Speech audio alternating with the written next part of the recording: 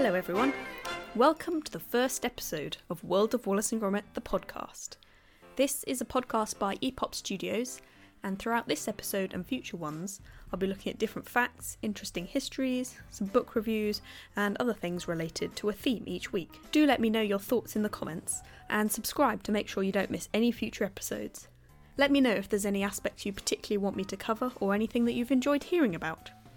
I hope these podcasts will be interesting and cheerful, and you may even learn a few things you never knew before. Whilst my focus will be on Wallace and Gromit, I'm also hoping to produce some bonus episodes on other related topics, so keep your eyes peeled for those. Now, I think that's all for the introductions, so time to begin. Oh, tight lad, and think of Lancashire hot pot. So, for those of you who are new to Wallace and Gromit, I'll do a quick introduction for you. Wallace and Gromit are an animated British duo consisting of an eccentric cheese-loving inventor and his faithful and highly intelligent canine companion who live in the north of England. A defining feature of the Wallace and Gromit films is that they are animated using stop-motion animation, which is a way of filming by taking many images, each with a slight difference, and stringing them all together to make a moving image. Stop-motion animation is also known as stop-frame animation, and can be defined as an animation technique to make a physically manipulated object appear to move on its own. So this form of animation is effectively an illusion. The stills trick the eye and the brain into thinking the objects in the frames are moving. When you see a stop-motion animation on the cinema screen, say, what you're really seeing is a series of still images played back in quick succession. For contrast, when you look at a live action film, what you see in each scene is exactly what happened the other side of the camera. Nothing is hidden. However, with animation, the time and space between the frames holds many complex movements and alterations, which ideally should never be seen in a good animation film. In order to move the characters, they need to have sufficient flexibility to be positioned and hold their shape. So the Wallace and Gromit puppets are mostly plasticine with a wire armature inside, which does the same function as a skeleton and holds them up. Wallace and Gromit were created by one man, Nick Park. Nick Park was born in Preston in Lancashire in 1958, and after graduating from Sheffield Polytechnic, which is now Sheffield Hallam University, in 1980, went on to study at the National Film and Television School in Beaconsfield in Buckinghamshire. He was regarded by his tutors as a talented animator for his skill in the unusual art of stop-motion animation.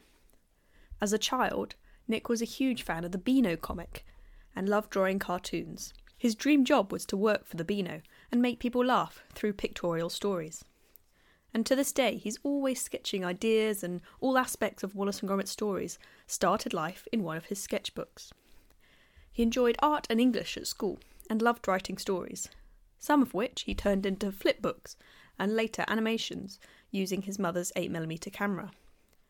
Age 13, his first plasticine stop motion was just under 3.5 minutes, called Walter Goes Fishing. His mother was a seamstress, so Nick used her scrap box with cotton bobbins and offcuts to make his first sets and puppets. This endearing bit of animation told the story of a rat who tries to go fishing, only to have his attempts foiled by a worm, and eventually the fish that he caught. Stop-motion animation is still a brilliant form of animation for children to get started with today, even more so than in Nick's time, as the digital age has made access to a camera and putting the images together far easier. It's something that anyone can have a go at and enjoy, myself included, so I encourage any listeners out there, young or old, to have a go at making their own. Who knows what it could lead to? I'll put some links to good information on getting started in the description. Age 15, Nick entered a BBC Young Animators competition with a short film called Archie's Concrete Nightmare, which didn't win, but a clip was shown on BBC Two. Hearing it announced as by Nicholas Park of Preston is still a vivid memory in Nick Park's mind. Anyway, when it came to his final year project at the National Film and Television School, he chose this same animation style to pursue for his first film, Wallace and Gromit in a Grand Day Out. Did you know that the character of Wallace the inventor was originally a moustached postman named Jerry, but was renamed after a Labrador that Nick Park encountered on a bus? Nick has also said that although he didn't base Wallace's character on anyone, looking back after making the film, he realised that he was very similar to his own father in many ways. The way the rocket was built, with the inside space decorated in the style of a little living room, harked back to holidays as a child when his dad bought an old caravan and did it up, which included decorating the inside like a living room, with wallpaper and chairs and everything.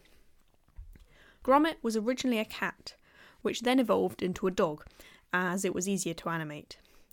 As a dog, he had a huge grin and even lines in the first script, but upon starting to animate him, Nick realised how powerful his brow and eyes could be at expressing his emotions and thoughts in a brilliant way with no need for words at all. The late actor Peter Hawkins provided his voice, and strangely enough also provided voices for the Daleks and Cybermen in Doctor Who. But Gromit's voice was never heard in the final film. Gromit is also predominantly left-handed or left-pawed, and this trait is often associated with intelligent, creative individuals, of which Gromit is definitely one. The name Gromit comes from grommets, spelt Grommet, which are rings or washers used in the electrical trade, in which Nick Park's brother worked. The story of A Grand Day Out was devised with a friend from art school, but all the model making, script writing and animating was mostly done alone by Nick, as the other students had their own projects to work on. Stop motion is a really slow process by its very nature, and Nick quickly realised that it would take him a lot longer than he anticipated to finish the film. 4 years after joining the film school, he had completed less than a third of its eventual length, but with his 3-year student grant long run out, and not being able to graduate until the film was finished, he realised completing the film would be a huge challenge, financially and mentally. Luckily for Nick, help was at hand. In his early years in the film school, he had invited Aardman co-founders Peter Lord and David Sproxton to give a talk to the students about animation. At the time, A Grand Day Out was in its very early stages, but Lord and Sproxton inspected the storyboards, set, and part of the rocket building sequence that Nick had done, and saw that the film had potential to have great charm and originality. Subsequently, they invited him to Bristol to work for them for a couple of months in the following 2 summers, where he lent a hand with the projects they had going on at the time. Despite initially turning down the offer of full-time work with Aardman, as he wanted to concentrate on finishing his film, Nick was phoned by Sproxton in 1985, suggesting a compromise. Nick would join Aardman to help with their ever-increasing demand for excellent animators, and in return, Aardman would give him dedicated studio space and help him finish his film. This was a lifebelt for Nick, and he jumped at the chance. Overall, the creation of A Grand Day Out took 7 years, which is the longest amount of time ever spent on a Wallace and Gromit film. They must have had so much patience to spend 7 years creating a film that's only 23 minutes long. Next week, we'll be going into the details of A Grand Day Out, now we've established where Wallace and Gromit began, looking at the characters, music and ideas behind the story, so make sure you give the film a watch before then if you've forgotten it. What do you think of that then, Gromit? In this section of the podcast each week, I'll be looking at a particular Wallace and Gromit book and giving my thoughts on it. This week, I've chosen the book Aardman, An Epic Journey Taken One Frame at a Time, an autobiography. This is the latest Aardman book that I own, published in 2018, and it's written by founders Peter Lord and David Sproxton, with an introduction from Nick Park. Although not just about Wallace and Gromit, there's still lots on them in it. Written to celebrate Aardman's 40th anniversary, the book describes how it all began with a friendship between 2 schoolboys who discovered the fun of creating animations together, and takes the reader all the way through the ups and downs of the studio to the present day. I really like that it's told by the Aardman legends themselves, and offers a personal insight into the background and making of all the things that they're best known for. I also found it really interesting to read about the animations they made which have been overshadowed and forgotten today, and the less successful things associated with them.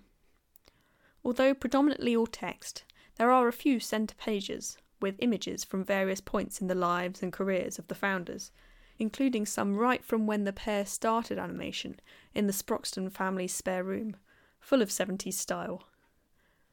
Overall, I'd say this is a really good read for anyone wanting to understand a bit more about the journey of the studios as a whole, and about the reasoning and the circumstances surrounding different projects.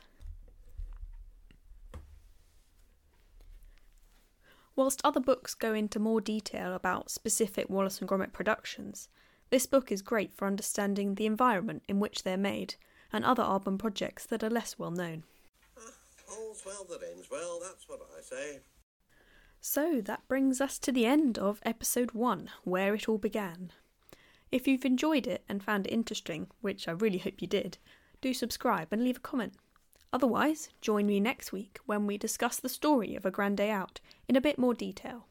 From me, from Gromit, from Arj. Au revoir, chaps.